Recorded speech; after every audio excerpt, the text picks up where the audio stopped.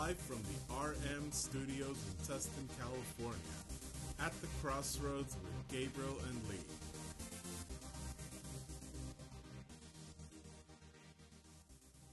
Welcome to At the Crossroads, right, Gabe? Yeah, that's right. Why are you looking at me like that? Because we have a guest today. I know we do. That right? Is Is that who this is sitting in front of Yes, us right sir. now? Who's the guest? I don't know. Who's the guest? I think if you want to say who you are. I think he's from Santa Ana, From Santa Ana? California. A Santanero? Santanero. That's right. He grew up on Minnie Street, and then 5th Street, and then 17th Street. And his name's Miguel. Beltran. Welcome, Miguel. Yeah. Welcome to the Crossroads. Thank you Thank for you. joining us. Thanks for having me. This is exciting. Yeah. So you are officially our second guest. Okay.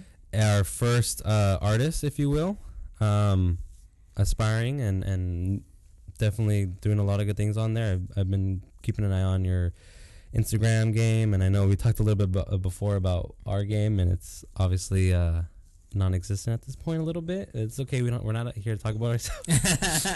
We're not here to throw ourselves under the bus, but definitely appreciate you being here and excited to have a conversation about your journey and your music and everything else that you're doing, because I think for us it's, you know, our lens, if you will, is faith and maybe more specifically Christianity. So I think just have a conversation about that. And I think what I did not do a good job last time was getting to sort of your origins. So you mentioned from Santa Ana, Minnie Street, and all that. What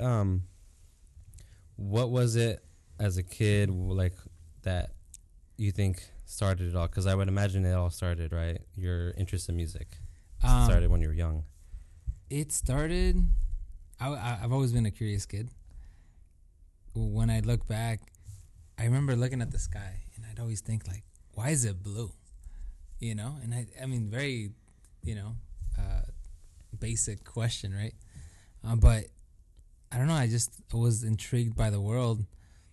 But however, I sort of didn't have the freedom to go explore it, because at the time, my parents were strict. Like, no, you can't go out. Like, I lived on Minnie Street. Like, if I were to go out, like, I can only go out to, like, like with my mom or to a troquita and back, And when I was on 5th Street, same thing. Like, there's gangs there, and so you can't really go out, or if you're going to hang out with your friend, like, come back at this time. But it wasn't really like, so my creativity, here's one thing. Pokemon cards. I wanted Pokemon cards when I was a kid. And as you remember, like, the decks were expensive. And at the time, my mom was on food stamps, so they couldn't really afford to get me those Pokemon cards or Yu-Gi-Oh cards. But my mom did buy me a sketch pad from the 99-cent store.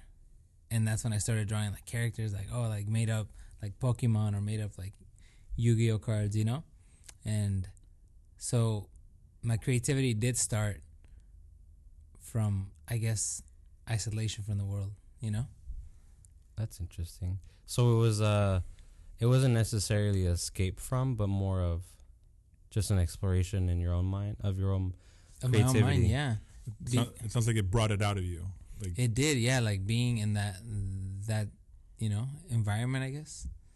I was just curious. I was like, man, like, I don't know. I just wanted to do things, and and I remember wanting to buy, those book drives at schools. Yeah. Where they give you, like, the sheet of paper and like, you'd never buy a book because your parents would never buy you a book. I remember seeing, like, the Dragon Ball Z, how to draw, like, a Goku, or, like, how to trace, the tracing books. And my parents never bought me one, of course. So I had to sort of, like, learn how to draw, like, Goku and yada yada, and it's, at the time, like, it was hard. But now I can, like, draw him out of memory just because, I just practice. because of the practice when I was a kid. to me, this sounds a lot like the origins of a, like, superhero comic book illustrator and writer, to be honest. That's what I'm hearing. Yeah. That's interesting. That's interesting, yeah. Yeah, I mean, that's where it started, like. And then I had two friends that I hang out with all the time. Diego Campos and Ray Estrada, and Shout out. yo, and and they sort of had like freedoms that I didn't have at home, so I'd get glimpses of like these freedoms through them. And I don't know who brought it up, but it was 5th grade, and they were like, hey, like we're going to the 5th grade science camp, it's free. And I'm like, oh, I want to go, you know, like they both went. And so really that was the first time I left like my house to go somewhere outside of Santa Ana. You 5th know? grade, right? 5th grade. And I went up to like the Big Bear Mountains. It was a beautiful experience, and This I don't artist know. wanted to go to science camp, huh? yeah, and I did, and I don't know, it was cool, you know, just being out there with different people. It gave me a taste of, I don't know, of like the world, you know. And being So- outdoors. It's funny. I've never went to a camp growing up, so this is gonna sound like an ignorant question, but do you actually do science at science camp? You learn scientific concepts. I mean, like, not like you don't get into like cell biology or anything, but you get to look at the moon through a telescope, Oh, okay. or you get to learn about the wildlife, the bears and the coyotes. But no, nothing. And a little bit about, I remember they did a light experiment with a laser. But yeah, and I guess I remember the food too. There was a buffet style, like lunch and dinner and breakfast. And I remember just like, that was the first time I was ever exposed to like a banquet like that, you know? So that was kind of cool. Like a surplus of food right in front of you. So yeah, because growing up too, there was food at home, but there wasn't like the choices that I'm blessed to have now. Was there a lot of Yeah. cereal in your household? There was the Kick cereal, like, you know, the Kicks, or the cereal that the WIC would give you. So my mama was on WIC, so I'd get like the Kicks with no sugar, Right. or the Flakes? or the Flakes frosted with no sugar, Yeah. or the Rice Krispies with no sugar. And that's where, if you guys remember my first rapping cereal, I added sugar to my cornflakes because that was something that I think we all kind of did, and maybe once. So, you know, I definitely did that a couple times. That's Yeah. interesting. So you went to science camp. Was there anything that happened there that that helped you continue doodling, or was there anything that inspired you there, or was there anything that has There was a from that moment? There's a small, like, chapel, small. Yeah, there was a sense of spirituality because they made us go to like a mass. I forgot if it was, I don't know if it was Christian or Catholic, but they made us go into a chapel of sorts.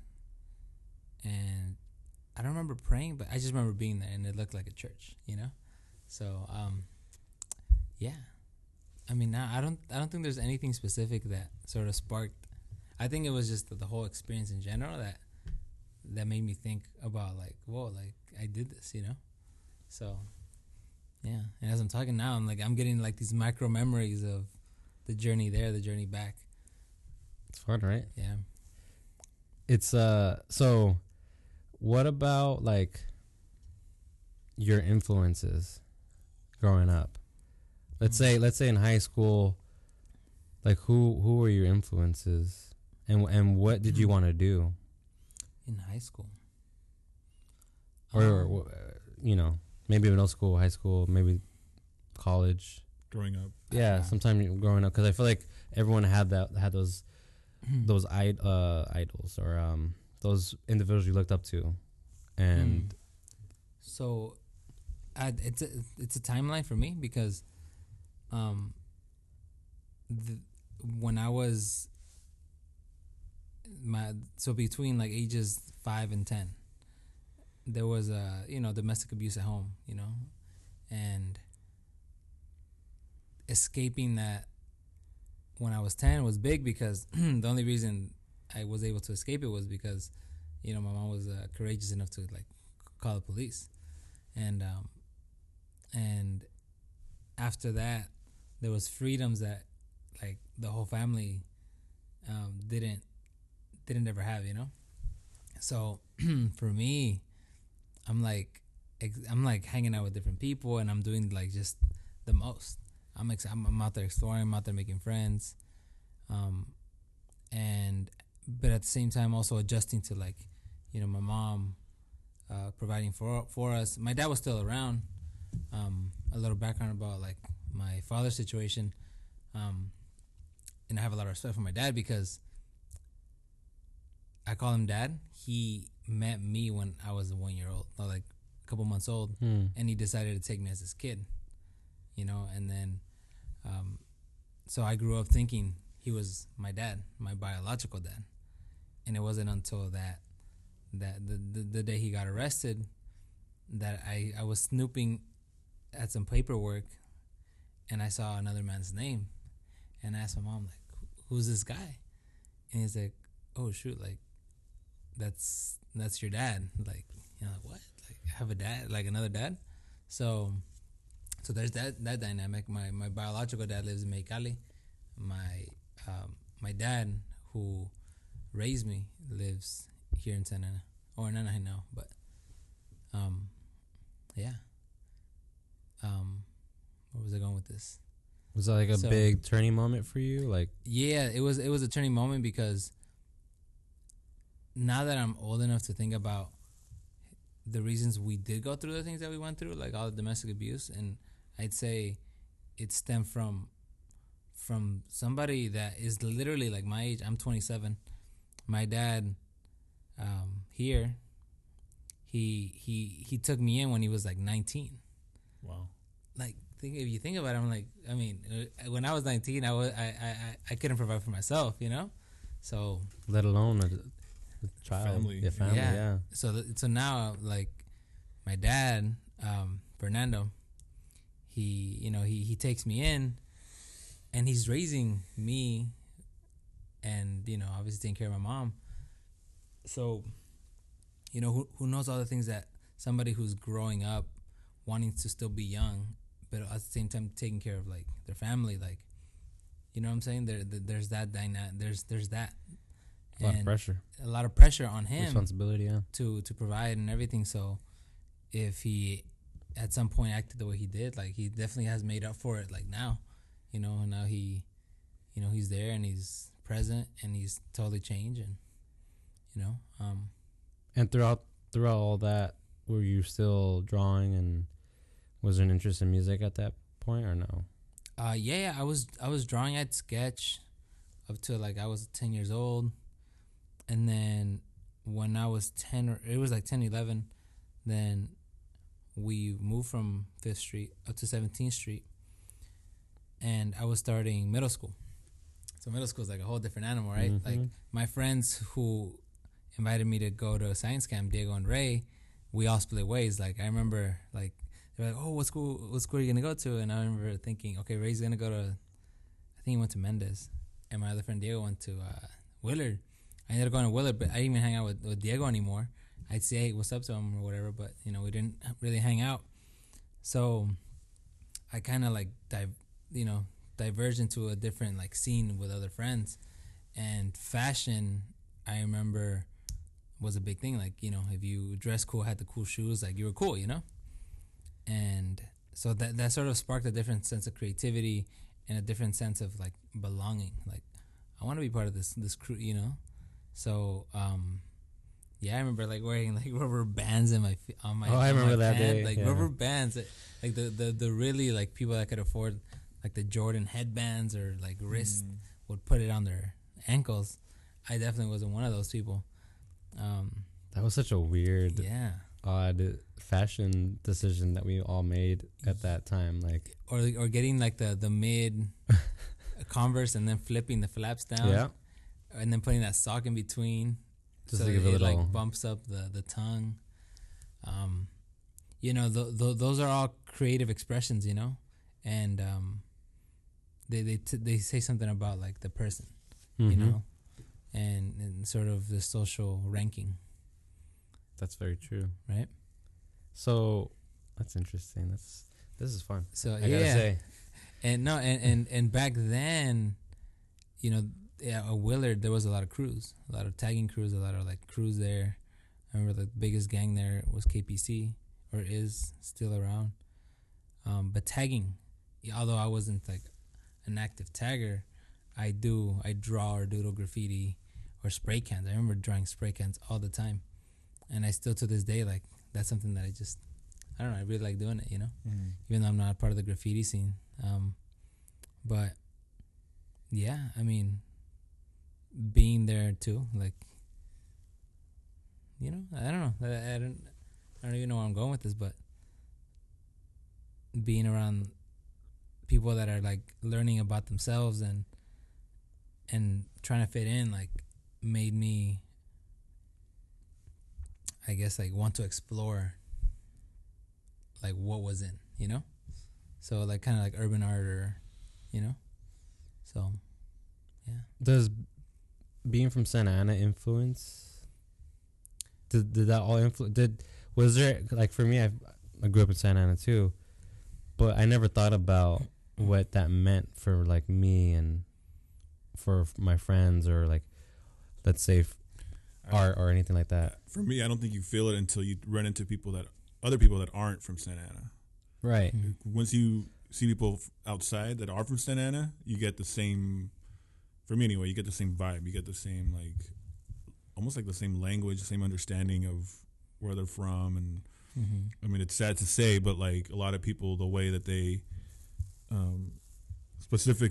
specific part of Santa Ana that you're from, to a better understanding is where you're from, and then they say the gang that's affiliated with that area. A lot of people will do that because, again, sadly, that's just how it is. Like in a lot of neighborhoods, maybe not so much today as it was like back in the day, but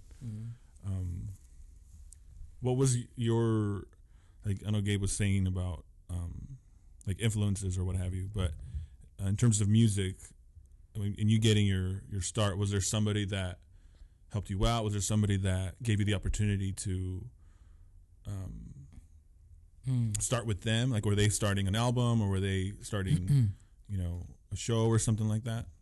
No, not necessarily.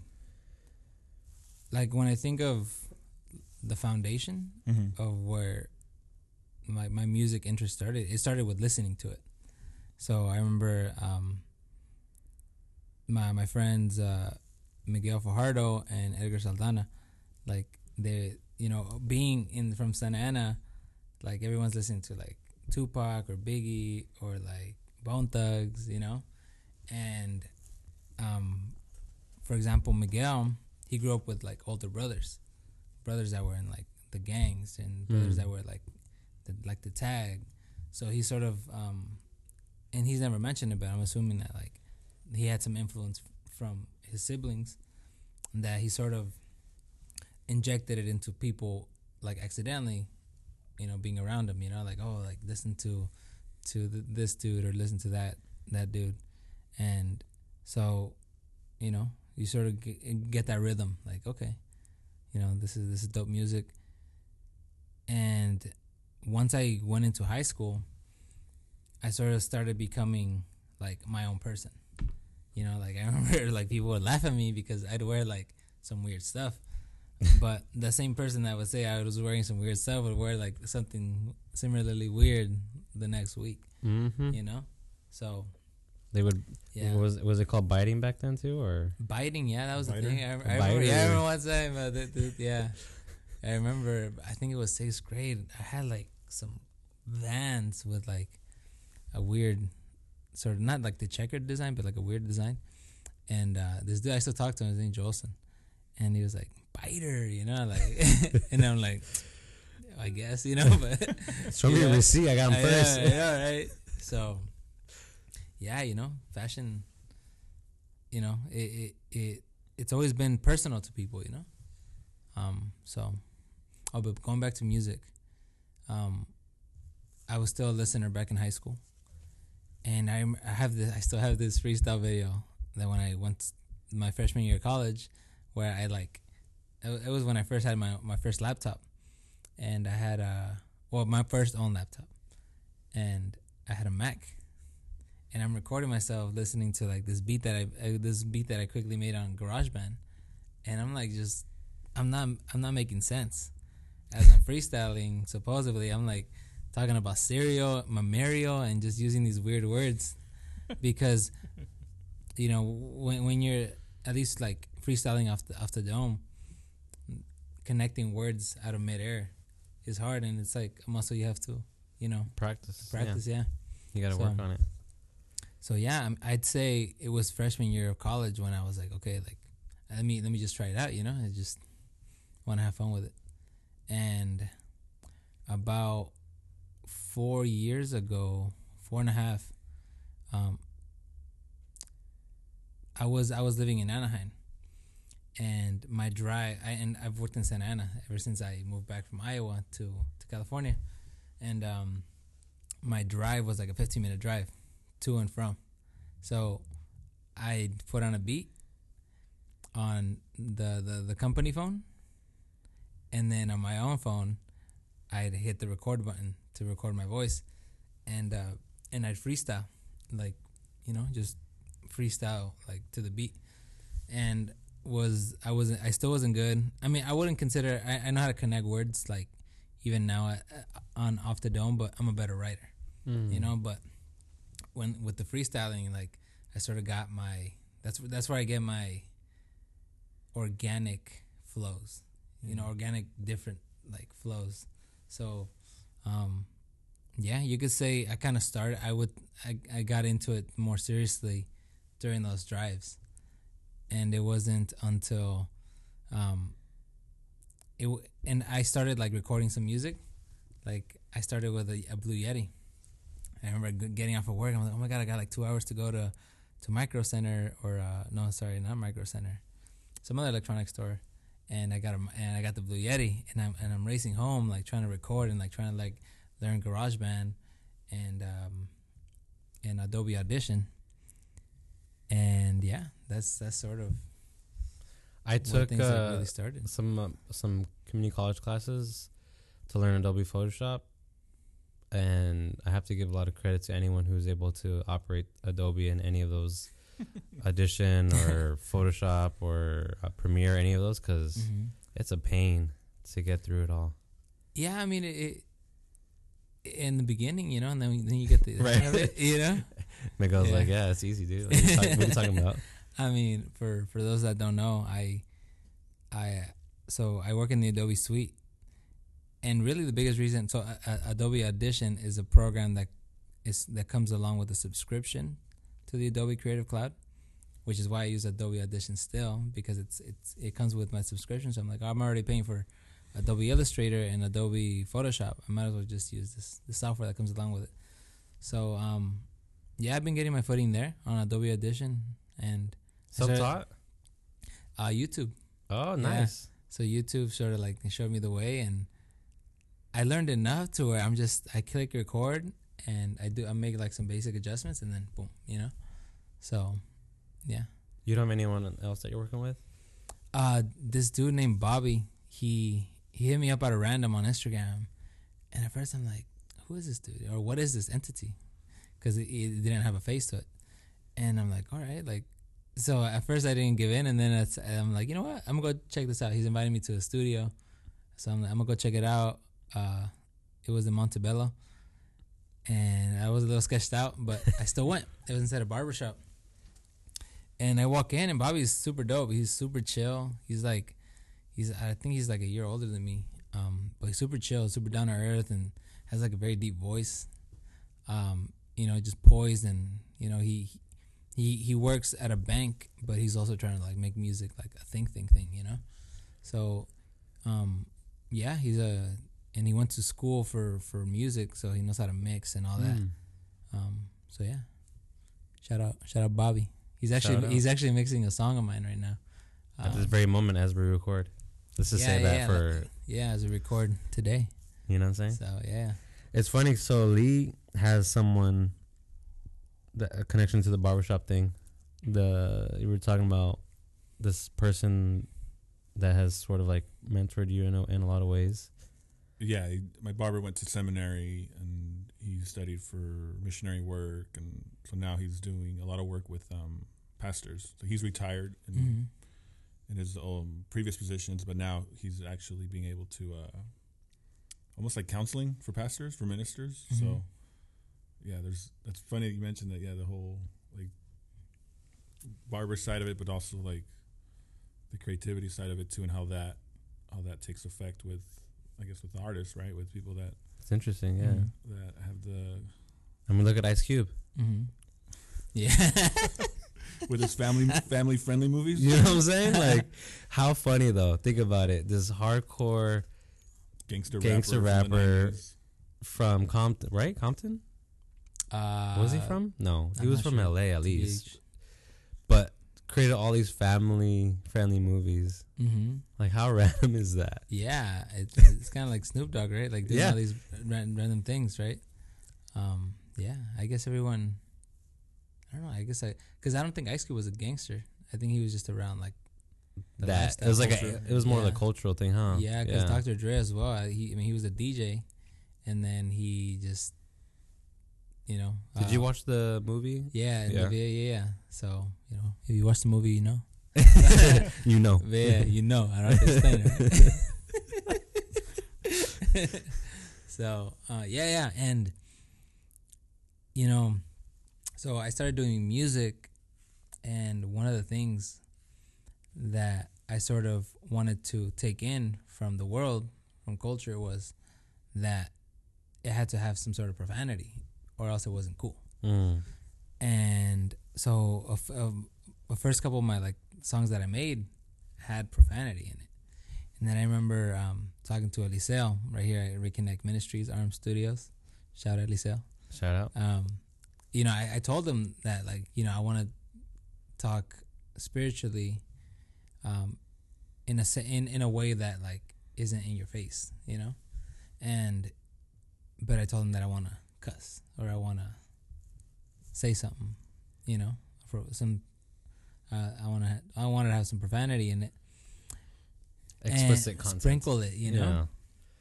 And he was like, why? Like, for what? I think you could still, it's even harder to get your point across without having to use a bad word, because a lot of these bad words, if you listen to music, they'll say a bad word and then they'll say it again in the next the same bad word in the next bar, right? The next, like, a bar, if you could think of it as a sentence, like they'll say it in the next bar, or like they'll keep repeating it so often. It's like, it's a crutch. Yeah, it is a crutch word, So, Eliseo sort of like, okay, like, made me realize that I shouldn't give into the ways of the world and, be unique in that sense. And I'm like, all right, like, so, yeah. So I want to continue not, using profanity. But I have, like, and I've kept that music online so that there's proof that I've been learning. I've been growing in my faith, What was, or rather, like, how was that process? Because was it something that, so you none that you use it regularly, but you did use it. How did you stop yourself? Because I would think it would be hard at first. It's hard, yeah. I mean, the more I get closer to God, like, the more I realize that, like, I need to follow, like, what is said, So, yeah, it's hard, especially when you know that you've been forgiven already. But, you gotta continue to, like, follow and, be true to the kingdom. It sounds like you're just being challenged too to be even more creative. Before, you had these words, you had these these symbols or meanings, and now, okay, let's take a step back from that and try and come back with something even more meaningful, or something even more significant. That's like, for you, you were saying about on your time back from Iowa, that you were driving, you had a beat going, and then you were trying to just flow out of your own mind. Is there, because I'm not very creative in that sense. I don't know, Gabe, if you sing or you play an instrument. I don't, but I was just wondering, like, is there when you do have like a session, like, by yourself, or when you're trying to come up with content, is there something, like, that inspires you at the time that you want to create something about, or is it like you were saying, like you're having micro memories about your time in science camp, or is it just depending on like your mood? Does it depend on what's going on? It depends on the emotion I'm having at the moment, or like sometimes when I'm bored and I'm not on my phone, I let my mind explore and like work the way it's supposed to, right? Instead of looking for entertainment and absorbing information, I'm like using the information I have in my mind and like building something out of it. So yeah, it definitely has to do a lot with feeling. Like if I'm in the zone feeling something, the music will translate into it, you know? Like I there's been so many times that I tried re-recording a song after I like the song on Spotify. It Might Be, go check it out. It's on iTunes too. But I Might Be is sort of it's on a low tone, and when the first recording was actually the final recording, because I went back into it trying to like perfect it or like do something different with it, but I wasn't in that mode, and I couldn't get my voice at the same pitch that it was. Wow. At low pitch. Yeah, it's so interesting. Like each time I record, it's different. I hear it. Do you when you record, do you have headphones on, or is it like how we are right now with no headphones? I have headphones. Yeah, I have I connected. Oh, just at the bottom, yeah. At the bottom. So you can hear yourself as you're going. Yeah, so I hear myself as I'm going, and I'm using the iPhone headphones, the ones that they give you when you buy a new iPhone. You know, those, and and just the mic, and I have a pop filter that this dude, his name is Fernando Martinez. He was one of the first people that was just like, dude, just do it. Like you can definitely write, just like record. So I bought the mic, and he actually made like a little sound booth, like a nice. He got like those laundry baskets. Yeah. And he put foam board, like the one that you put on the bed, to make it softer. And then he like carved a hole, and then he made a pop filter out of like household materials and a T-shirt. And I still use that pop filter that he made me to this day, like homemade, and it happens to be yellow, like my MB yellow, So I don't know. It was kind of ironic, but Is he like some sort of craftsman? He's a very Fernando. He likes to do a lot of different things and like learn about him and immerse himself enough, and then he's satisfied, and then he does something, And he's a very, very poised character. Actually, I think he'd be if you were to get to meet him, like he has a different perspective on the world, and he's got a big long beard. And, I would be open. I'm sure we could talk about it. Yeah, but I think with it's like a vibe thing, right? Like you guys have to first like right meet the person, But it'd be a challenge. I'm just thinking it would be an interesting challenge to make that work. But but we don't have to, right? But no, side conversation. So Fernando sort of like began believing in me, like, let's do it, Like I had told a lot of friends that I wanted to do it, but I never really did it. So, yeah. So you mentioned Reconnect and Eliseo, and obviously this is how all three of us met here, and you could say we are reconnecting at this very moment, because we are. It's been some time you've been working on your music and all that. So in being here and in the way Reconnect is in the style is more conversational. I liken it to like a section of a class you're taking. So you have a big lecture, but then you have a smaller lecture or section with the TA or what have you, and so there's a discussion that's happening. So from the time that you started at coming to Reconnect and then to the time that you started music, how much do you think you changed? Oh, a lot. A lot. I've grown a spiritual confidence, and a lot of what I thought was correct is now incorrect. A lot of it is like the internal thinking, the internal like talking that I do to myself has changed. yeah, I've changed a lot. Like my perspective on different things, and you know, as an artist, artists tend to have a big ego, so I've had to reimagine, like, well, that's not a good thing. So that has changed through like scripture, you know. So I can't be, you know, egotistic. Is there any scripture that stands out? You know, dude, I was thinking about it. I was like, I haven't memorized one, like, line. I haven't. I'm like, why? I need to, you know? But there is not one, but, like... Maybe a story? A story. Or personality? Or Personality, character? yeah.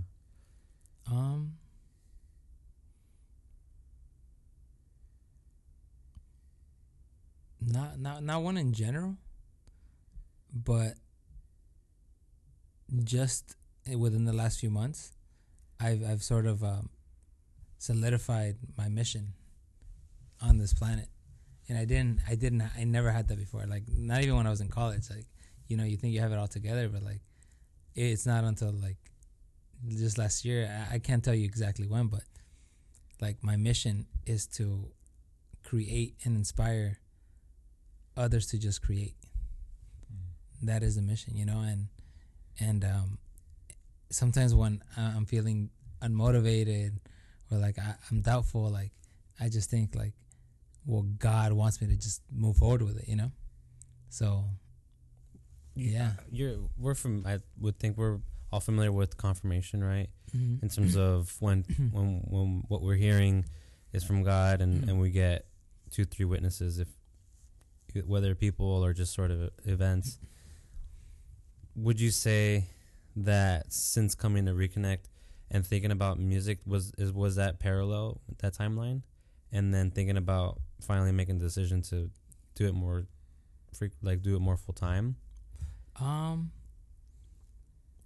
would say it realigned me as a creative, because Rudy Duarte, yeah, shout out Rudy. You know, he has started coming to Reconnect with his fiance at the time, Julie. Shout out Julie, Nita. I call her Nita. She's like a sister. Oh, nice. Yeah. So Rudy invited me, and he's like, "Hey, like, come to church." And at the time, like, I was not connected to like nothing. Like, I had no grounding. And he's like, "Dude, like, we talk about like scripture, but in a scientific way and philosophically." And I'm like, "Okay, that sounds kind of cool." You know, I was kind of like, I was needing at the time like a spiritual, like, I needed some sort of different grounding too, because I had been with a girl for like 5 years, and we just split up. So it was just like sort of like learning about myself again, because I sort of like lost my creativity within that like relationship, you know, not in a bad way, but like it just happened. So I came to Reconnect, and I mean, it started off with that curiosity of scripture through a scientific terms, because I went to school for science, for chemistry. So that's where that, you know, I sort of wanted to reconnect also with like my scientific side. But what I got was way more. Like, I mean, it was a crazy journey. Like, you know, I thought things were gonna get easier, but they get harder, because now you're being faced with the truth, and now you have to restructure like the internal parts of like your mind. So yeah, I for me, in similar fashion, Jordan Peterson, we went through his book, right? 12 Rules for Life. I was listening to his lectures for about 6 months, a year or so. The way I got connected to Reconnect was through Ariel Mesa. Shout out Ariel Mesa. Yeah. Who has been friends with Eliseo and everyone. I think you've known him for a little bit, right? Like 15 years, something like that, yeah. It's been a long time. Probably more. I don't know. It's been a while. This guy. You just know everybody for 15 plus years. How old are you? Like 17? I'm like 72. So, you know, I was listening to these lectures, and I was dealing with these conflicting views of like what I believe deep down inside to be true versus like how I'm acting out in the world. So there was this this battle happening. And so what I think what Peterson was able to do is make it digestible when it came to like scriptural truths. Because I was trying to explore, but I just didn't know how to attack the scripture, or not attack, but I didn't know how to grasp. I didn't know what it meant. And I think through filtering it through from a psychological, philosophical perspective, that's what helped me. That was my door, your door, my way through the door, or avenue. Yeah. I'm bad at this, right? The crossroad. That was the crossroads for me. And I think in that same way, like at Rudy as well, like we all came from an outsider's perspective in a sense. So I think that's what is really exciting for me in terms of we are now coming at this, but then we're letting go of what we used to think in a lot of ways. Yeah, a lot of ways. They're not necessarily losing what we came with. It's being looked at, I would say, scripturally first, and then filtered through maybe that scientific lens or the creative lens now. So I don't know if that is true for you, but I was just thinking that's kind of how I came here, because Ariel said Eliseo likes Jordan Peterson too. So that was my like, all right, I'll come. He's like, yeah, we do Bible study. I'm like, okay. Like I didn't even think much about it. I was like, okay, I'll go. And then came on Wednesday and enjoyed it, and then talked to Eliseo, and he seemed really cool. And so yeah, it started coming, and then that's how I brought Monica. And so this is starting to sound like a cult, huh? We're recruiting. Let's go. I'm just kidding. Yeah. No, but it's just funny how we all have very similar I guess stories or coming to Christ, right? Yeah. Yeah. Thank you. Like I couldn't say it. You mentioned earlier that you started off, Lee, since you were a kid, right? Yeah. Yeah. Because I remember being like sitting down. I usually would sit like over here in the front, and then you'd sit in the back, but you'd always ask like those profound, like targeted questions about the scripture. You know, so I'm like, you definitely know like the scripture a lot.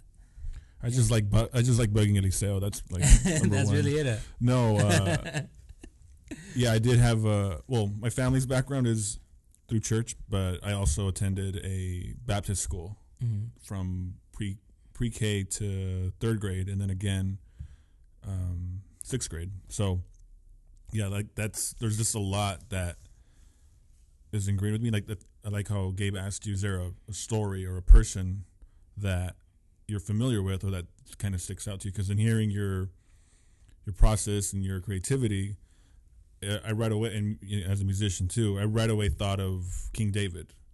Like if you ever go into Psalm or even the Book of Wisdom, like in Proverbs, like their perspective is very creative in the sense of they talk about nature. That's kind of another question I had for you too, because again, I don't have that artistic side. That's more, I think my sister got that gene. I didn't get that, but I get it for me anyway. I get it through admiring nature, admiring like a sunset or a full moon, or and being that your background is in chemistry, are you making those connections? Have you already made those connections as far as like you're seeing things in nature, you're seeing the beauty of the Milky Way galaxy, for example, and you're trying to wrap your head around the creative process that you read about, you hear about like in Bible study, and then your own creative process, your own discovery. Yeah, there's I remember when right before I like sort of found my footing as to what I want to talk about. I remember I wanted to my main mission was to rap with science concepts within the rap. That's really cool. Like where have you heard that? Like where have you? So and I mean I've actually done a couple of songs that I haven't released, but that I revisited, and I found that music I made like years ago is more profound than what I've created recently. Wow. Because, it's really made me think like, oh, how do I make this digestible? How do I make science digestible, So yeah, I mean, I still haven't stopped like wanting to make that connection through art, music, and science. Like that's still something that I want to do, and I think the biggest like impact that I want to make is so science, or if you look at a periodic table, right? You it's like just envision it's like over there, right? And you have your hydrogen, you have your nitrogen, everything you have it, and it's laid out. And if you sort of put a face on each element, they all have different personalities because they all get along with each other differently. Like Pokemon. You know, yeah, or like you were talking about Pokemon earlier, and I was like, oh yeah, the fire Pokemon gets along or defeats this other Pokemon, but then the water Pokemon comes in, yeah, right, and defeats. Yeah, but I see it as humans, right? Like people working together, right? Because some elements get along better with other elements, and when they're in a group, they make a different like solution or something. That's really interesting. So, sort of creating like starting off with a kid's book that introduces like 5 elements, and you attach a personality that year by year keeps getting more complex. Like science gets more complex the more you learn about it. So by the time you hit high school, my vision is that everybody that is in high school understands science through that personality-based thinking, because they might be living life normally, but they're like, hey, like you're like carbon and you're like oxygen, So you're sort of you're expanding your like knowledge on personality and science through life. I'd be oxygen because I talk a lot. That's what I think about oxygen. But like carbon is everywhere, so like maybe carbon could be like the person that gets along with everybody, or that keeps people together. I'm just hearing a educational YouTube channel for kids, because I don't know if you've seen like. Wait, why is that funny? I don't know. It's just no, because I'm hearing because it's like from a teaching perspective too.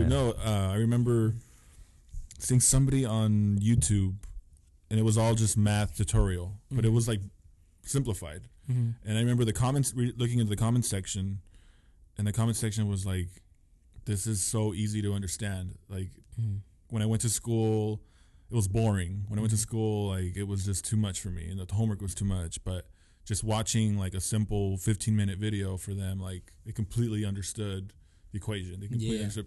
So like that's what I'm hearing for you, because you're talking about a kid's book, but thinking like, well, I know like kids nowadays, they spend so much time on their phone or a tablet. Yeah. That's right. I thought a kid's book, of course, but there had to be a lot of adaptation to how kids learn now, right? I'm thankful to know how to illustrate, to know how to, the rhyme, because children like concepts are based on rhyming, So all this feels like it, it feels like everything is helping each other somehow.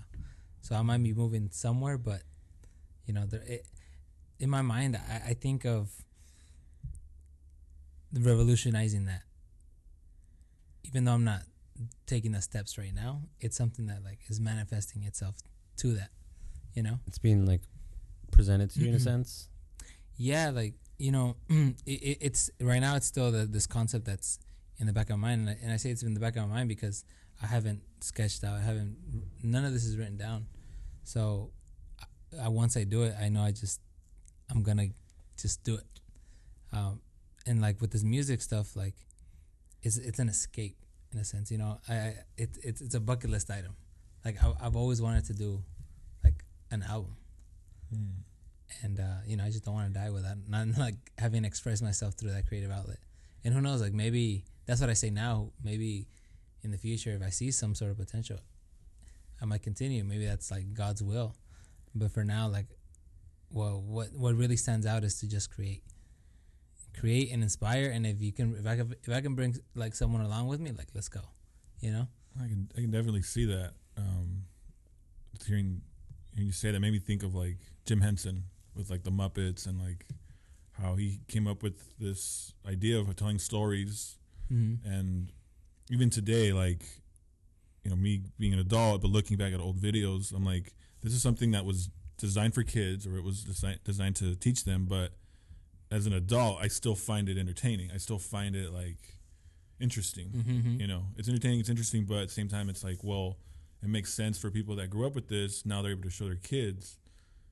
Anyways, I'm hearing all like these things are inspiring you that you're trying to do. That you're trying to. I'm like, all I'm hearing is like a YouTube channel with like, you know, stories on how to teach kids. You know, like about chemistry, about science, connecting that to nature, and then like you're saying, even incorporating your journey with God, even incorporating that aspect that, you know, a lot of times like we don't get out of that. We don't get that out of content, out of literature. Yeah. Mm-hmm. What was that show with the vegetables? I think it was VeggieTales. VeggieTales, yeah. that's what popped in my head, like VeggieTales, and then I thought about like Dr. Seuss. Yeah, the Magic School Bus. That was major. That was a great That was super show. cool. You know, like that's super science. You know, and it's entertaining more than anything, right? Like a kid Super needs to be entertaining, yeah. stimulated. So yeah. No, because I do see a need for that. I mean, I don't have any kids. I don't, you know, I'm not familiar with a lot of the programming or shows, but as far as like, because I think of like Mr. Rogers, I think of Sesame Street, I think of the Magic School Bus, where there was content that was education, not just entertaining, but it was educational for kids. We might hear back from people that there's, you know, this show or that show, but yeah, there's definitely like a need for that. There's definitely something that, like, again, that not just for kids, because I know like Bill Burr, he has a young daughter, and not just him, but other comedians have said like, I hate having to hear this story over and over again that my daughter listens to, or my son listens to, or this song or this show, because they're like, it's not teaching them like anything meaningful. They're just teaching them how to be a brat. It's just fun, yeah. Yeah, it's just fun, or it's not teaching them how to. Have you heard the taco song? Dude, I don't want to hear it. There's a song about right? Yeah, exactly. That's what you're supposed to respond with. Have you heard those taco songs? Let Miguel make a better song for, you know, replace that one. Oh my God. Yes, please, Miguel, if you could. I'll try. It's honestly like kind of funny. Oh, there's another one about banana. Like, I'm a banana. That's what I just hear from parents. I hear like that's what we're dealing with. It drives them crazy. It drives them like it drives them bananas. Yeah. Imagine to see like a scientific song that is not just educating them, but the parents are like, right. Oh, I didn't know that. Yeah, you know, that's it. It's coming 2020. Nursery rhymes, MB. Yeah, I can see that. That'd be really fun, honestly, to see that happen. Mm-hmm. Cause it's like, you know, I remember like Bill Nye, like he was kind of that thing too. Oh, the fraud, the fake scientist. What do they he has a bachelor's in engineering. Does he? Yeah. He's got a bachelor's. That's the knock on him, that he's not an actual scientist. Oh, and he's over here like, you know, trying to say climate change, this and that. All his credentials is he had a science show. Oh, I see. Yeah, I mean, but you know, he's advocating for, you know, for humanity too, by like spreading that, you know, everything on global warming, because I mean, this is like we're playing with our existence if we don't take care of this planet. Right. So I don't know if you guys have seen the video that I just made for I Might Be. You know, if you hear the song on Spotify, it talks about like, you know, my emotions as a human, and about how I might be doing this or thinking this or feeling that. But when you watch the video, there's a lot of symbolism in there.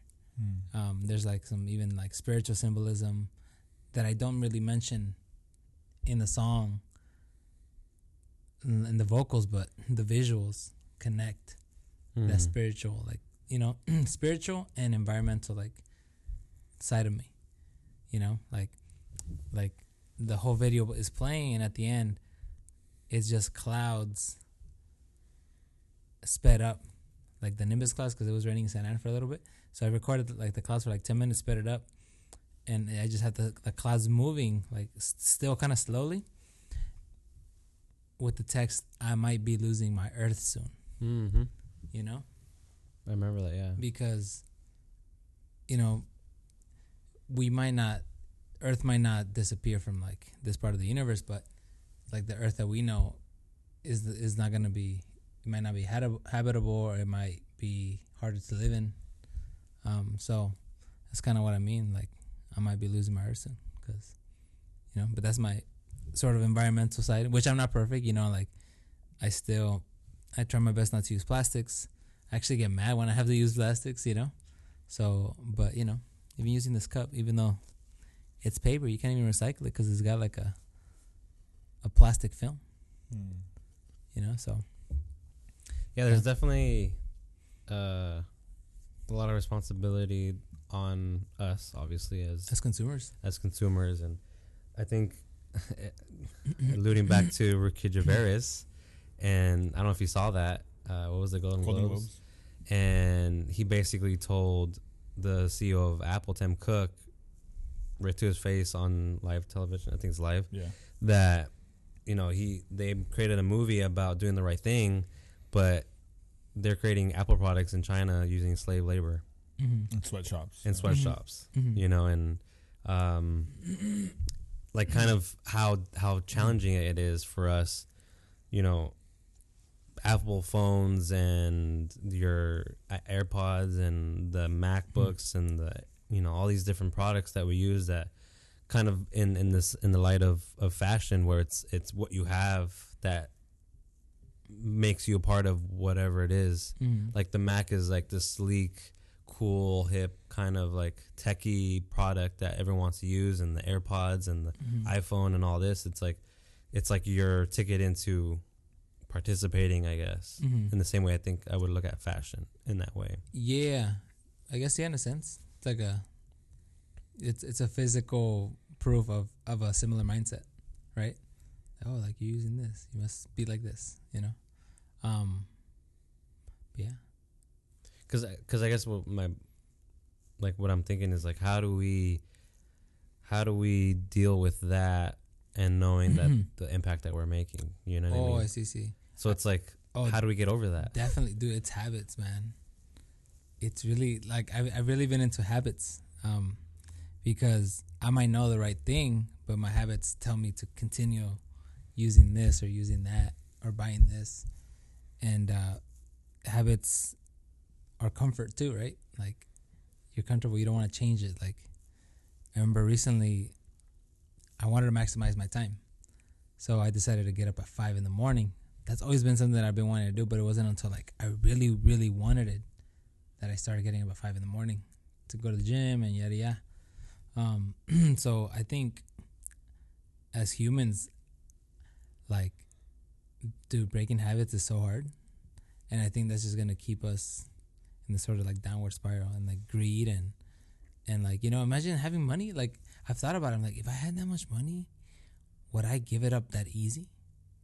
You know, because I want to say like in this perfect world that I'll be like, oh yeah, whatever, you know, it's money. But I've never had that much. I never had billions or millions.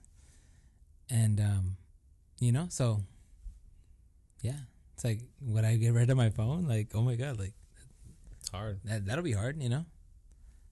Like I thought about maybe I should get a flip phone, you know, like maximize my time. That way I'm not on social media or anything like that.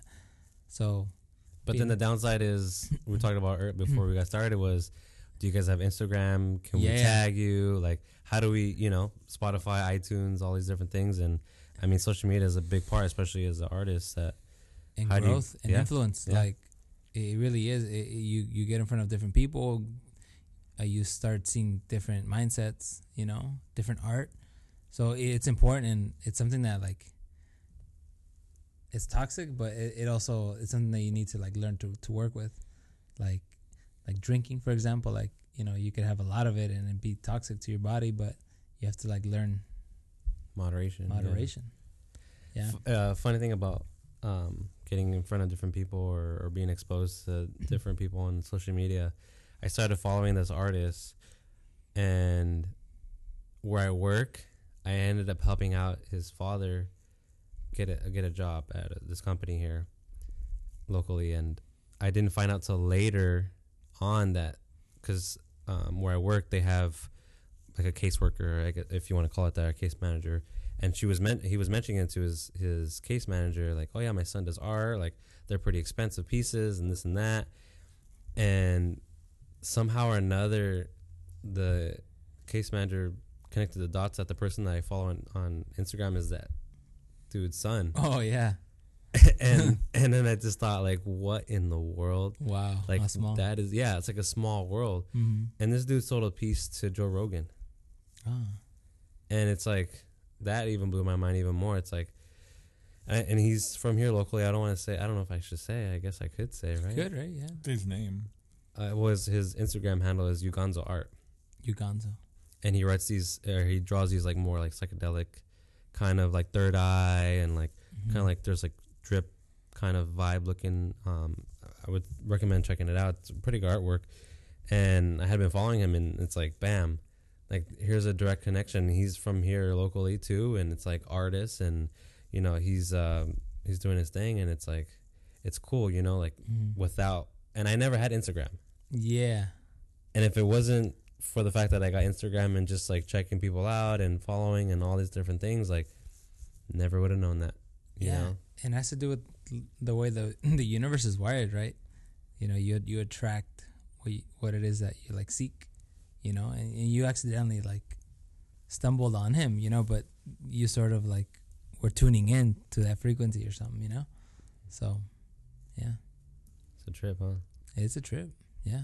It's one of those things where, like I was mentioning last week, and I think I botched the verse, but it was something about, you know, God works all things for good for those who believe or those who have faith. I think you can correct me. But basically it's like, you know, you abide by and follow the word of Christ. And it's like this kind of like this rule of attraction in a sense, but like you're abiding by, and you don't usually know what's the result of what that's gonna look like. And for all of us, it's gonna be something different, right? For you, it's gonna be music. For me, and for Lee, it's something different. But I think in that way, it's that same idea. You know, like it said that, you know, knock and the door will be open, ask and you shall receive. Different things like that. I feel like for you, you definitely did that. Like you were really trying to figure out, okay, what is it that I'm trying to do? And you were asking, you know, genuinely, like, is this meant for me? And I think in a lot of ways, like your friend definitely answered that for you, and different instances in your life, I'm sure, answer those questions for you. And I think in a part, like your journey to faith is kind of how that all kind of came to fruition in a sense, like perhaps even like open your eyes to it.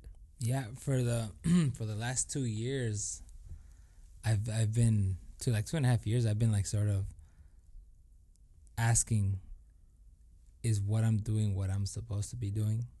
You know, with everything, like, because I had sort of done all these things by chance. I think growing up, you know, like the influences that I had, and it's only been until like the last 2 years that I'm just like, am I supposed to be doing this? Like, even with music, I was like, am I even supposed to be like rapping? Am I supposed to be like on a mic?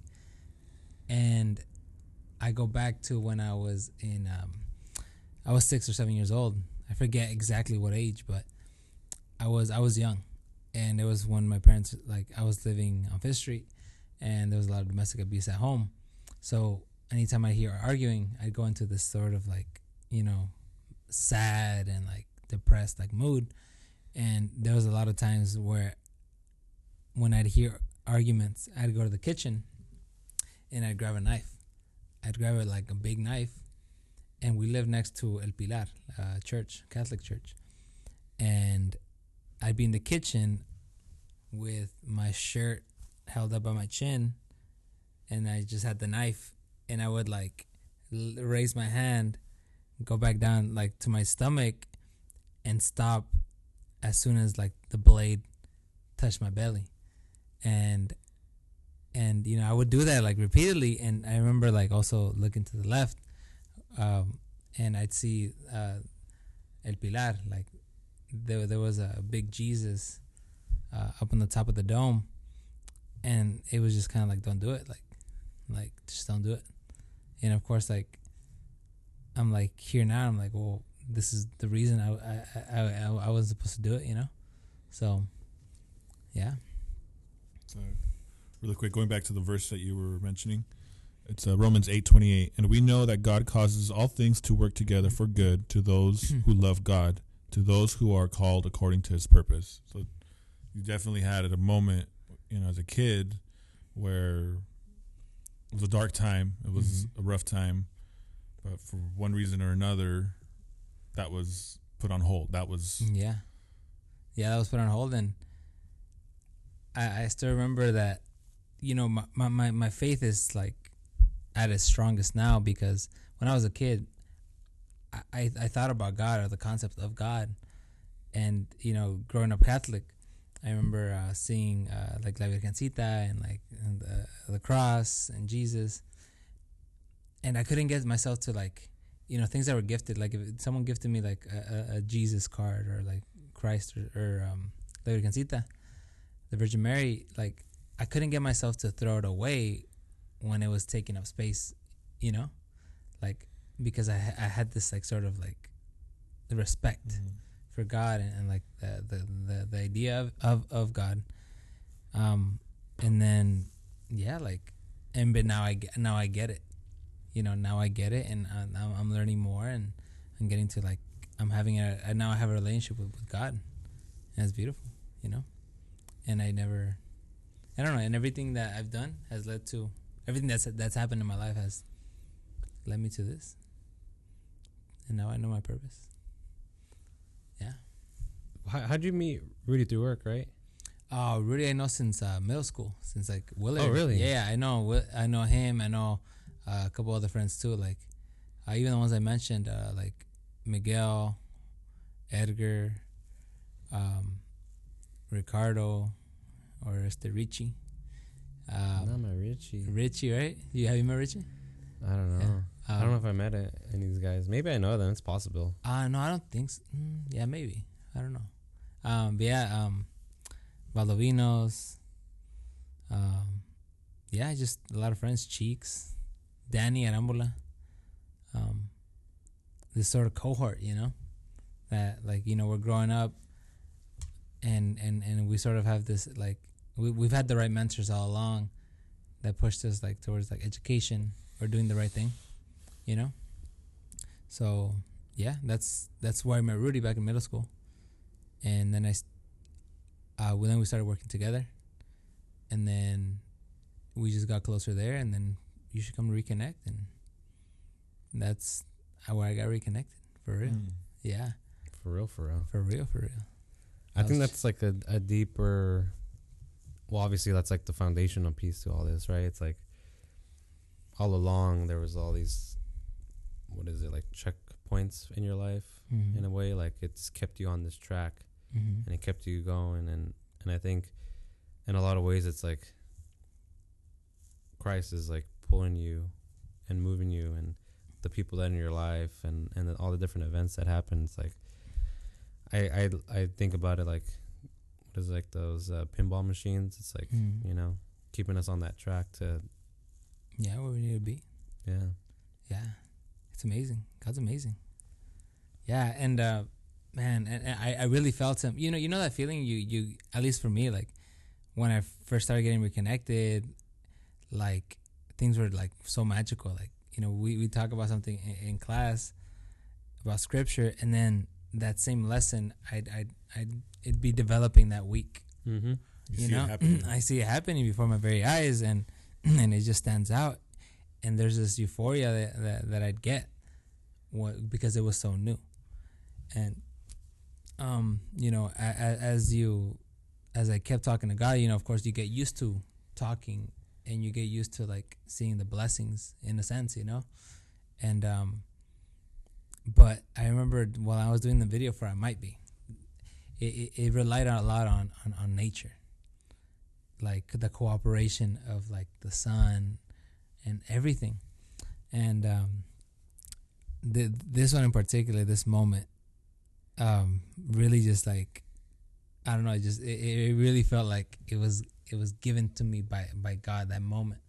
I'm with a friend, Christian, and it's raining. It had rained. It was cloudy. It was around like 4:30, around the sunset, and it was cloudy.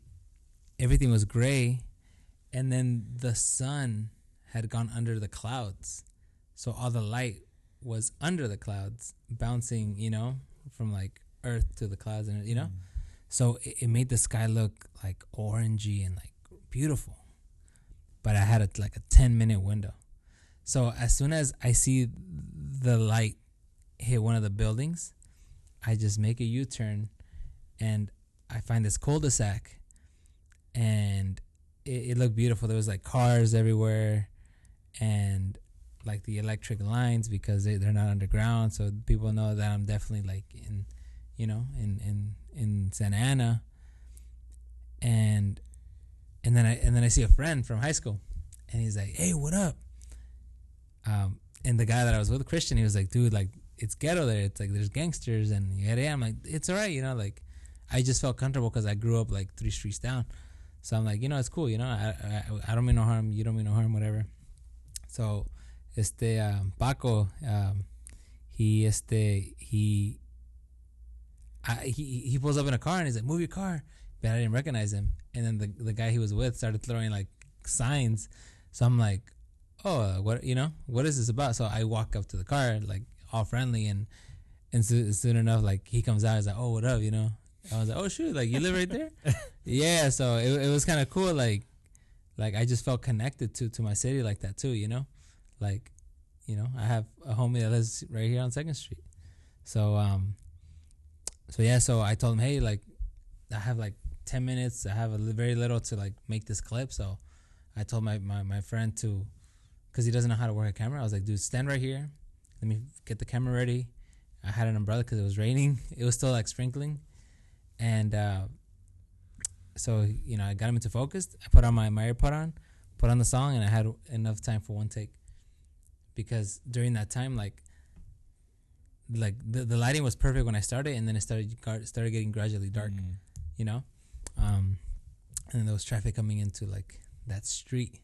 So it was just perfect. It was perfect. Like it was empty, like it needed to be in the beginning, and it was filled, like it needed to be at the end. So and there's just other experiences like that were dependent on nature and God's timing. That really made that, to me, that video like even more of an artistic expression. It was me capturing moments of God's creation. It's definitely a gift, because I've seen some of his photography, and I'm like, you're saying capturing moments. There's definitely a skill, right? There's skill to timing, like you said. Timing. Knowing the right people at a bad neighborhood. yeah. You know what I'm saying? That's how it is. It's like training day, Mm-hmm. Yeah. I don't know. So why I thought that. training day. I mean, because at the end, like the dude walks in, the good cop, I guess, and then Denzel's character walks out, and everyone like turns his back on him, so the good cop can leave. Yeah. Is that where King Kong comes in? King Kong. Oh yeah. That's what the. Yeah, I forgot how it went. Yeah, something. King Kong ain't got nothing. No, on me. me. Yeah. I remember that. So none of that happened. That's for sure. None of that happened. No. You were okay after. I was okay. Yeah, and I'd like to believe that. I mean, they're human. I think they can be reasoning. I think at first there might be a misunderstanding, but I guess through conversation, like, "Hey, how are you, man? Like, we're just doing this right here." So I don't know. it was a cool experience. Yeah. Sounds like a surreal moment for sure. Yeah, it was cool. Like it was, I think my friend was a little like freaked out because he's not one to like explore like the city. But yeah, I was just like, dude, it'll be all right. Like, of course in the back of my mind, I'm like, oh shoot, what if something does happen, but I'm like, it'll be all right. If they want to take my camera, take my camera. But I hope it never gets to that point. But, I just feel comfortable in my city. Like the other day I went to go to some street photography with a friend, Steady Films, Brian, and we went to Mini Street. But like I felt comfortable there, I mean, it was during the daytime still, of course, but yeah, I don't know, I just feel comfortable, Yeah, I travel to LA, I got my in-laws over there, and it's just a different thing. It's a different beast over there, and come back over here, and I feel like nothing can happen. Yeah. I mean, obviously things do happen, but it's just this different feeling you get being here in Orange County, Santa Ana. It's like, I don't know. It's like we're protected. Yeah. I hear that. Is that a ghost? It's possible. Mm-hmm. Second story. That's the second story. There's what's up there? The more offices. Yeah. It's I would say the downside of not having a laundry basket with a homemade studio. Homemade sound. Yeah. You know? Insulation. Yeah, I don't use it anymore. I just like the mic, open air. So there's a wall next to me, so who knows how much of that like sound is bouncing back, but you know, it works. It definitely does. Yeah. So yeah. I'm glad you guys were able to like get this going. I remember it was a conversation like, oh, I want to start a podcast and something about a chair. A chair. Yeah, I remember you had a chair concept, like, you know, the person, or it was a table, a round table, right? Oh, so yeah, that was the first my first attempt. Yeah, it was Round the Table podcast, something like that, where it's like, you know, we're sitting around having a conversation, but there was nothing that brought it together. And it was mainly just like my idea, and my friends were like tagging along, and they were down for like getting together and hanging out and talking. But it never worked out, and I never figured it out. I never figured out like the audio and like getting onto YouTube and all that. So I just let it go. I was like, all right, maybe like kind of like you were asking, like, is this music meant for me? Am I supposed to, you know, rap? And I was asking those same questions because I wanted to. I told Lee and Eliseo last week that I had an experience where I went with this guy. He has his own business, and he has his mic and everything set up like a little studio. I think he wanted to do a podcast too. So we sat down. We had the headphones on. We're talking in the mic. You can hear yourself like right in your ear, and like that for me was like invigorating moment. Like that really was exciting to me, and that's kind of where it all started for me. And then listening to Joe Rogan and all these other podcasts, it's like there's something to me that's special. And fast forward to reconnect, talking to Lee, and he mentioned something, I think it was, and I was like, oh, I've been wanting to do something. And then since then, like, we met, we talked about it, we were like, okay, what are we gonna do, what are we gonna call it, you know, all these different things. And like for me, like the more I get connected and stronger in my faith, I think what the goal is and what we're going to talk about here is like, you know, how much faith has brought so much good to our lives, I think. And hopefully that translates out to the listener, and hopefully they can see how it's played out in their own life. And maybe it brings them closer to God. Maybe it brings them a different perspective. But I think in the same idea when we think about these bigger topics that are happening in our society and our culture and things like that, like I think we can boil it down to something as simple as going through scripture and taking that seriously. Because I think for a lot of us, that's, and I can speak for myself, that's what's given me a stronger foundation to build out, like the rock, right? That's said in scripture, the winds and the waves will come, but as long as you have a rock to stand on, that you'll always be safe. And I'm hoping that it, like I was saying earlier, that for me, like I had gone to church a few times, but I didn't like the lecture of it, because I always was like, okay, well then now what? Like you say all these things, and it's like, well, you're one person, and I had this conversation with somebody that I've discovered I'm somewhat of like a skeptic in a sense. So I always want to like explore and deep dive into topic and discussion. So coming here and then really understanding and exploring and digesting and seeing it work in my life and in my relationship and relationships, like it's just, to me, that's what at least I'm trying to convey. I think maybe probably for Lee it's a little bit different, and then obviously for you it's like, you know, the same thing. It's how does this life playing out, a life of faith, how does that play out into like what you do? And I think it matters in a lot of ways, because every day we have to make a decision, and and being obedient to what we hear, you know, and playing that out, it's like you're gonna be confronted with the truth, and then okay, what do you do with that, you know? And that's kind of like the bigger dream here is to take what we learn and what I've learned and what our life experiences are and bring it to this and bring on awesome guests to have that same discussion and explore and figure out, okay, well, you know, is there someone out there that's dealing with something that you're dealing with or has been dealing with, sure, you know? And it's like, okay, well, here's an answer, I think. Satisfied purpose, like, yeah. I've always had a sense of it, but when I got to meet God, it's like, this is it, you know, creating and inspiring. And now it's not my life because it's his life. And it's like, you have to go and create to inspire, you know, because if it's not me, then hopefully it's somebody that like gets inspired by what I do or by what very little I do, like to take that next step that they need to take, you know? So, yeah.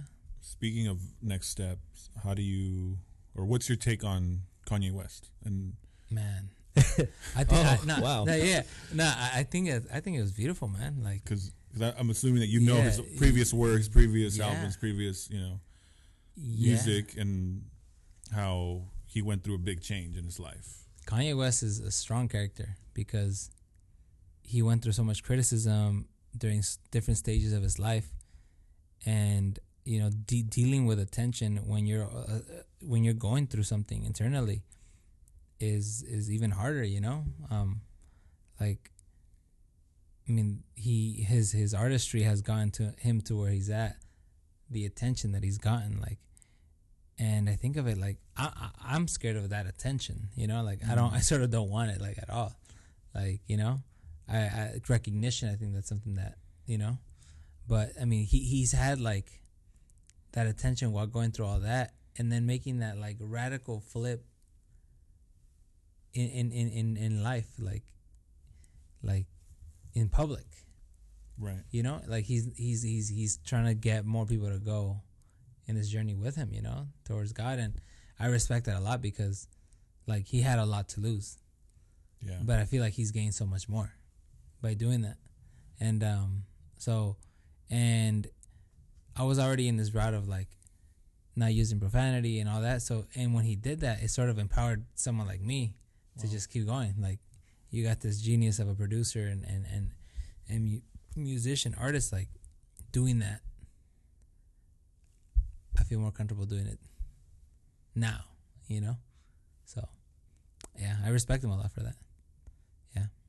It's interesting because I think Gabe and I talked about it before. We heard the way Joe Rogan talked about Kanye, because he was trying to get him on a show in the past, but the way he put it was that there's a language to these artists. That you guys have so much creativity that sometimes when you're trying to speak to normal people that aren't so creative or aren't, I don't want to say normal people, but I mean like people that don't have that gene, though they don't have that part of them, that there's definitely something there that, you know, like he's communicating something, like you mentioned in your music, that you incorporated nature and you incorporated science, where like what I can see like with Kanye and his Jesus is King album is it's about God and his family.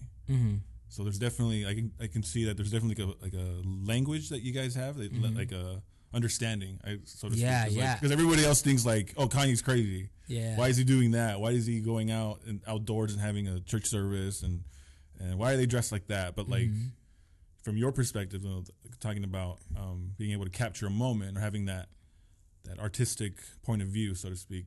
I'm assuming that you could see. Yeah, I could feel it, like, you know, and like I've listened to interviews. I love listening to interviews, like artist interviews, you know, because I get to pick up on their struggles and their wins and everything.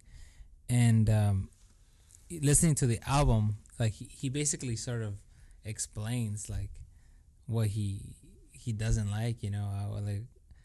I forgot what the song was called, but he says a line like, "Back up off my family, move your hands. weapons, you know. So it's just, man, I know that song. Like when I hear it in the car, I'm like screaming it because like I feel it, you know. And I see the influence that he's having on his wife, Kim, because you know she's a model. She's of course like wears clothing, has worn clothing that you know is revealing, but Kanye has sort of like influenced and still has and remains there, like strong with his holding it down for his family. I think in that song he says like, or you know if he's the only one, then so be it for now, you know. Yeah. But he's definitely influencing Kim, and of course I'm pretty sure he's influencing his kids, and the people in Hollywood that are around him that might have a superficiality, and he's bringing them into the kingdom. So, yeah, like he's doing great work, like for real. Like, so yeah, it's dope. I have to say, I teared up a couple times listening to that song.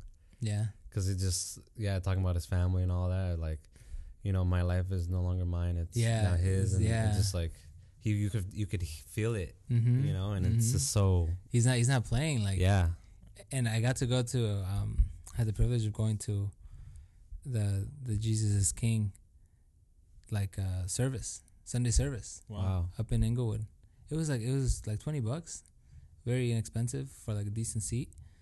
But like it was a beautiful service, you know, and it tripped me out, dude, because you know people they're used to going to like so and so concerts and grabbing a drink and watching the concert.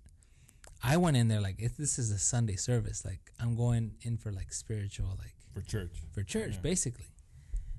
But you see people with like beers getting to their seat, and I'm like, that's kind of like our our transition into like this church, Reconnect. Like to me, that was an introduction for those people with the beer. Like, this is how you're gonna connect. You think you're at a concert, but you're at a service. They have no idea. They have no idea, dude. Hey, and I was like, I get it, and it's beautiful because a certain percentage of those people, I know reflected while they had the beer in their hand were like, I'm not supposed to have a beer in my hand, when they realized that this is like for real spiritual. And in reality, where else could they do that?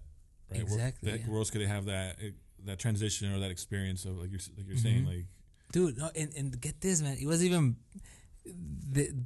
I know it was real because I was with my girlfriend and she has this like Louis Vuitton like little wallet. She's like, hey, can you hold it? So it has this clip, and I put it on my like belt, and I didn't clip it right, so it fell. I'm walking and it fell off of like where, you know, my belt line, and somebody was like, I mean, the person that told me I dropped it like could have been like, oh, this is like Louis Vuitton. This is like, this is a good, you know. So, but they had the courtesy to like, hey, you dropped something, and hand it to me. You know, so the people already there. It was a different crowd, like for real. I mean, I've been to different concerts, and you know, there's like, you know, was there a difference before and after? Like the vibe, maybe. Crowd. Yeah, maybe the crowd vibe. Yeah. You started. I think the people that were expecting the old Kanye,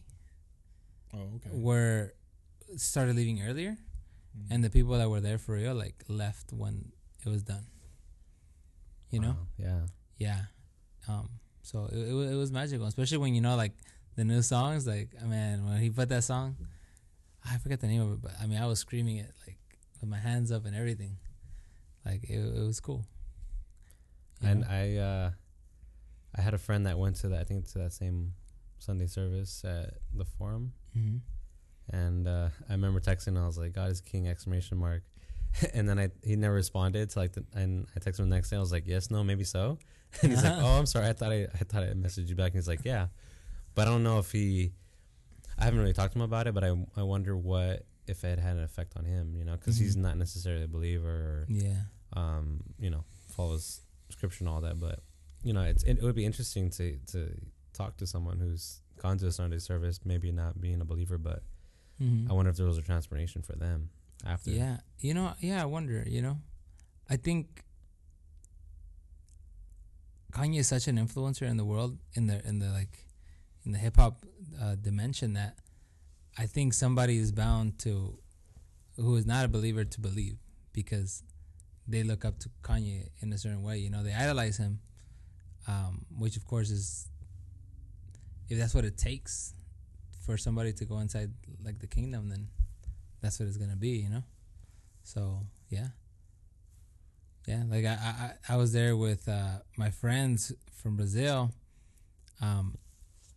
and my friend Joao, like, he's mentioned that he's not he's not connected, but I could see something in him that I think wants to believe, because I that was me before. I didn't want to believe, and I mean, especially when I felt you felt an energy at his service, and I'm pretty sure they felt it, or he felt it, So yeah, I'm pretty sure the Holy Spirit was in there and moving through people, and those who were open, I'm sure. Yeah, the Holy Spirit found a home. Shout out Joe.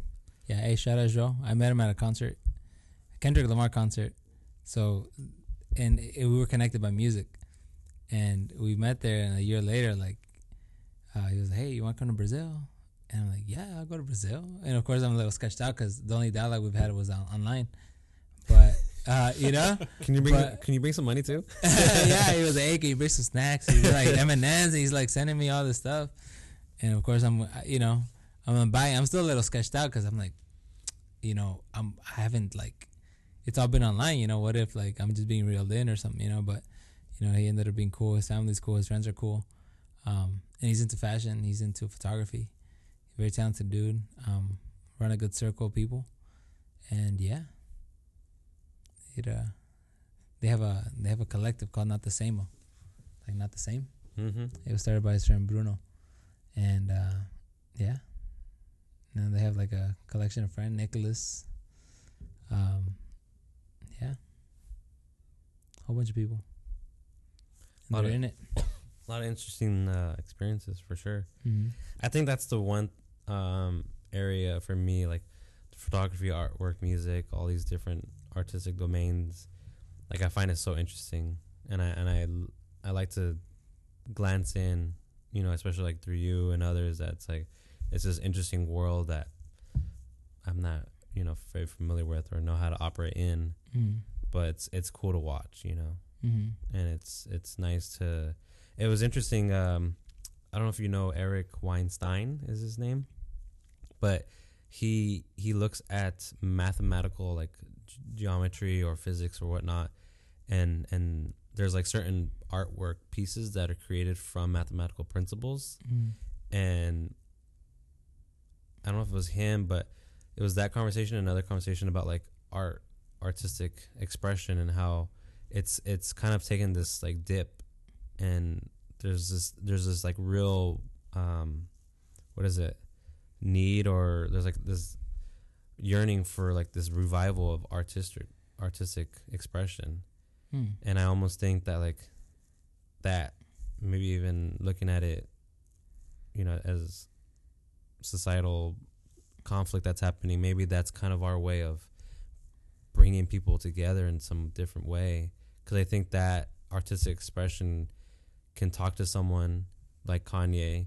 He can talk to someone through his artistic expression and bring him into the kingdom. I wonder if that's what we're needing, is like this artistic revolution, and we were talking about earlier about how you want to do music with science, and it's like the periodic table, like that sounds to me like something that's kind of revolutionize artistic expression. Yeah, like that's one form, and I'm trying to gather my thoughts with this, but art is emotional, right? Like, for me, it's emotional. Like, it makes me smile or it makes me feel a certain way, and every human is artistic. It's like in our DNA. Like we observe and we know what is beautiful and what is not, and maybe I've never thought of it like that, but maybe we do need that sort of artistic revival or that shaking up. Like, hey, I don't know. I guess I never thought about it. I haven't put too much thought about it into it like that, but yeah, I haven't until right now. There's so many events going on right now, like in the world. Oh yeah, like with the fires and I mean last year in Brazil, the fires, earthquakes. Puerto Rico. Mm-hmm. Yeah. I've seen a lot of volcano eruptions happening. There's like 3 big ones. I don't know where, but yeah, the monsoons. I mean, in the Bible, it talks about like the earth calling when Jesus is coming, right? Yeah, that the earth has it's groaning. Creation groans for the fulfillment of God, or for you're saying the return of Christ. But yeah, it's all having to do with our fallen state or sinful nature. You're talking earlier about environmentalism and how that definitely plays a role, where there's certain things that we were given in our studies of Genesis 1 and 2, how man was ordained with the authority and the power to take care of the earth, to look over the earth, and how we can see it nowadays that it's no longer like that. Like we're not being good stewards. We're not good keepers of what we have. Yeah, we're a lot of greed, and it sort of brought us to this bad habits over the years that we can't let go of. Plastic. The guy who invented plastic, dude. Like, I mean, I'm pretty sure at the time it was like, oh my god, like clear, like flexible, whatever. But like, now it's a habit that we can't let go of. Everybody, all the big companies are using plastic. I mean, how do you buy a bottle of detergent without it being plastic? Like, well, what's the alternative? Is it carton? I don't know what, So, yeah, it really makes you think. And sometimes I think, like, I feel like going back to the lab and, like, learning more about chemistry. Because, I know the chemistry I learned back in college, but, like, diving into creating materials that are organic. But, yeah, like, a shrill. There's this thing called shrill. It is, you ever cook shrimp and then you get that plasticky? It's organic. So, there's these scientists that are creating plastic out of that shell, I haven't looked back into it to see how they've been doing, but that's an alternative. Other sorts of like organic things. Do you see that lacking in the in the scientific community, as far as there's not enough scientists or inventors that have tapped into their creativity in order to find solutions, in order to yeah, and I think that's where like this I have that in my heart, that I want to bridge that pathway between like science and creativity, through whether it be music or whether it be through imagery, so yeah, like it's something that I definitely know I have to do, but I guess also having the confidence to go forth with it, so maybe that's like the build up right now, and then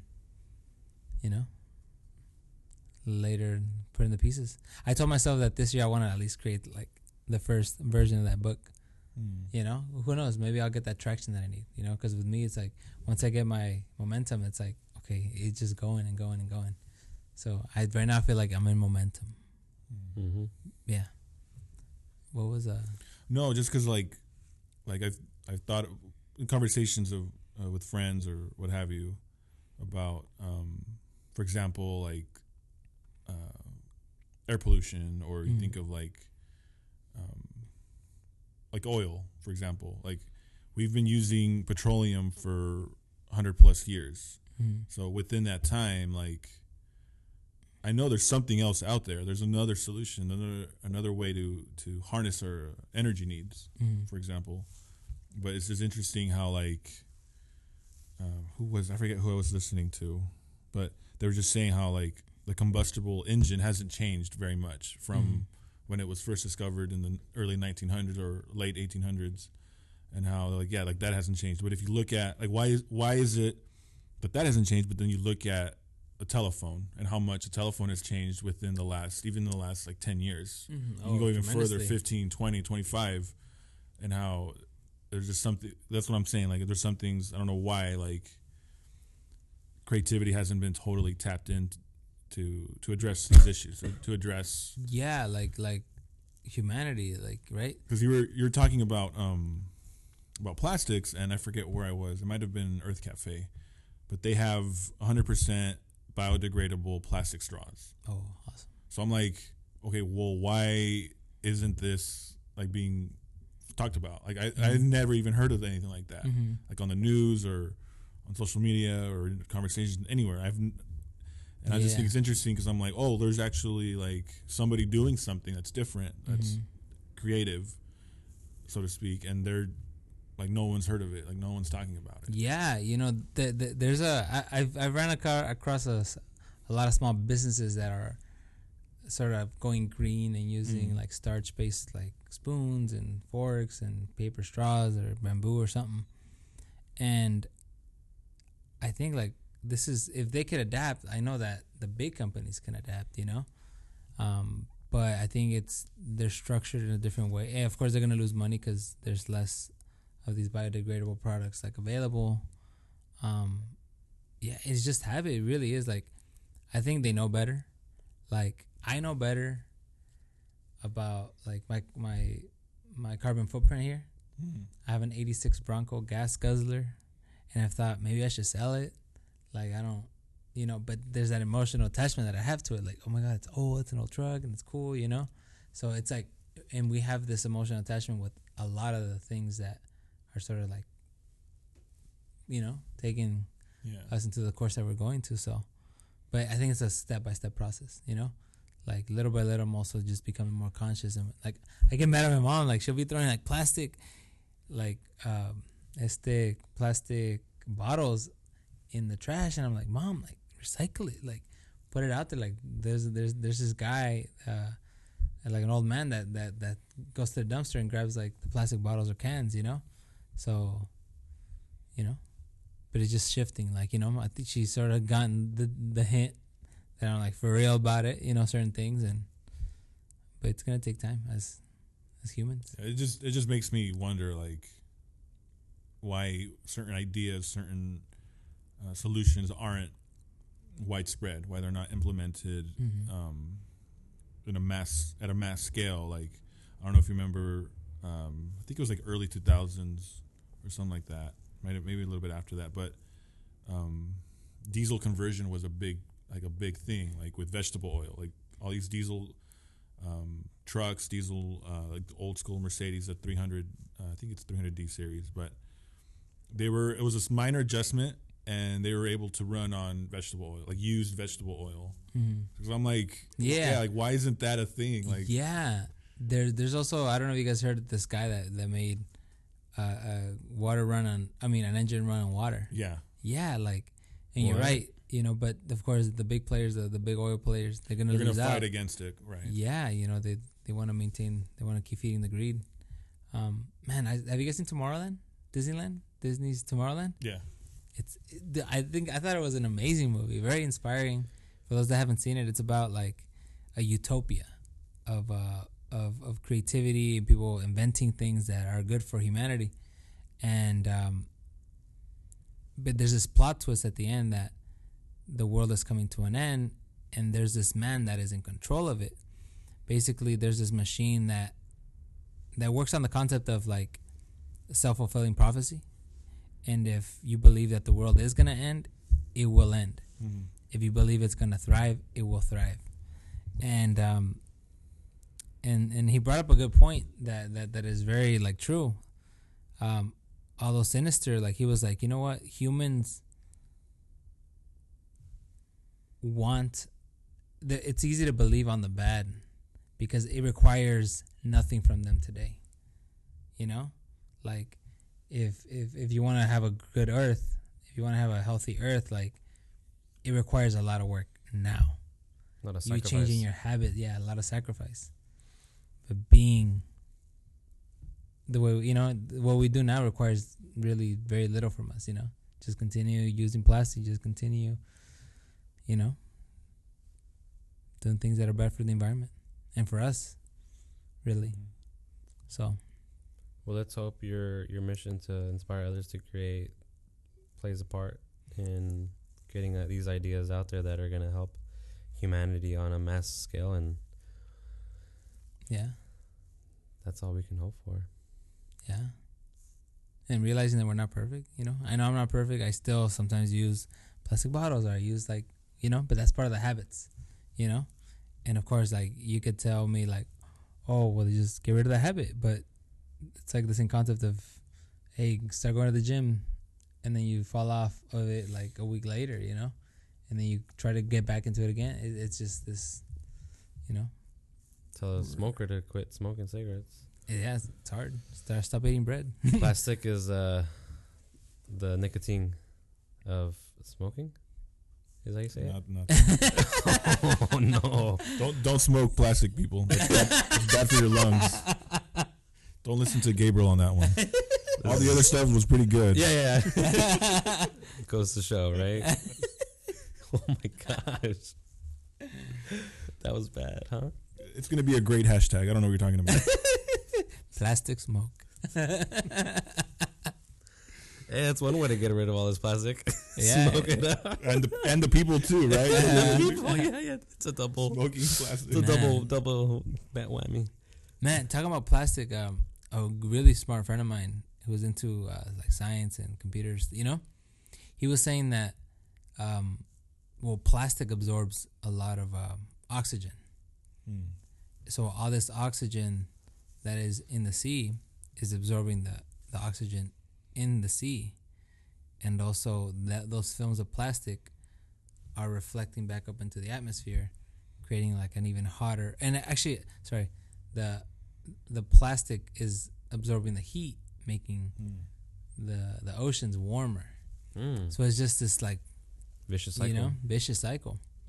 And he was saying that it was weird, but I'm I kind of believe him, because he said some other weird things, told me that became true. And he said the reason Elon Musk is created SpaceX, and and now the dude, what's his name, the Amazon guy, Jeff Bezos, yeah, he created his company too, and he also kind of caught up to Elon, right, with landing the rocket. So there's this sort of race to space, because this place might not be habitable, and they're trying to escape it. WALL-E. Yeah, I finally saw it, by the way. I haven't seen WALL-E, but yeah, that and I was that's a crazy concept, but I don't know, there could be some truth to it. Or he said that they might be trying to conquer the moon, because if we run out of resources here, the moon will become the port of the Earth, where they unload the materials, get enough, and then bring it back down. So I was that seems like a logical concept, for sure. You got billionaires trying to conquer the moon. Makes sense. I don't know, but anyway, that was off topic from. It's all good. Our spirituality. No, it's all there. Yeah. I mean, it's like Lee was saying, that we've been,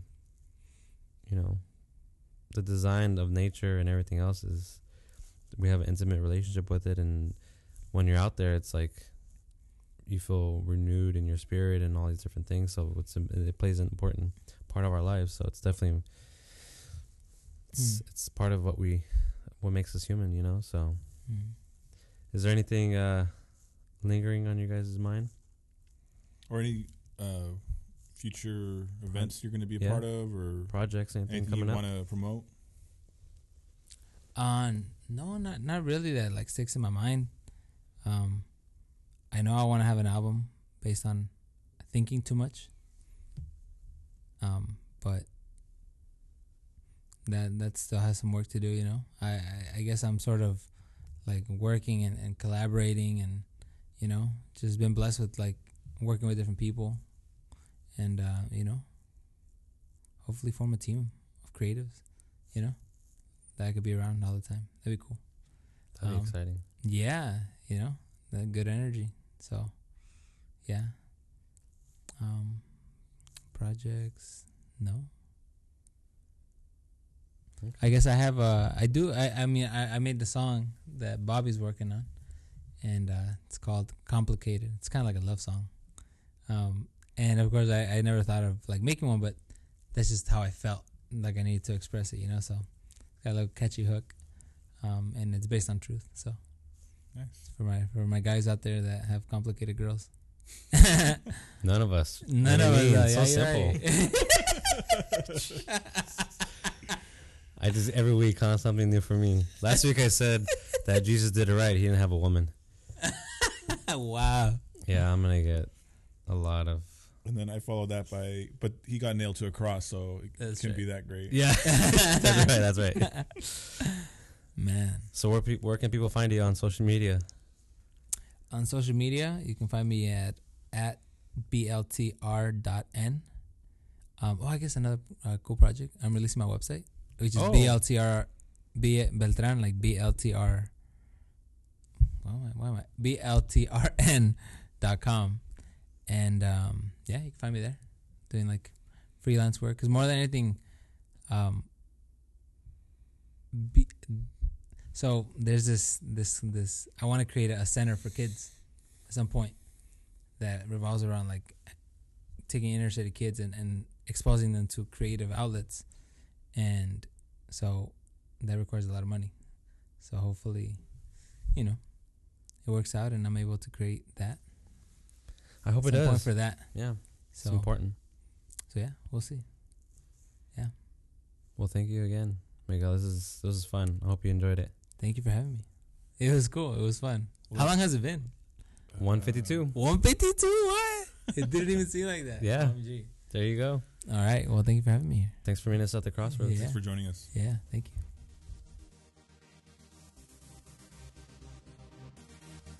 Live from the RM Studios in Tustin, California, at the Crossroads with Gabriel and Lee.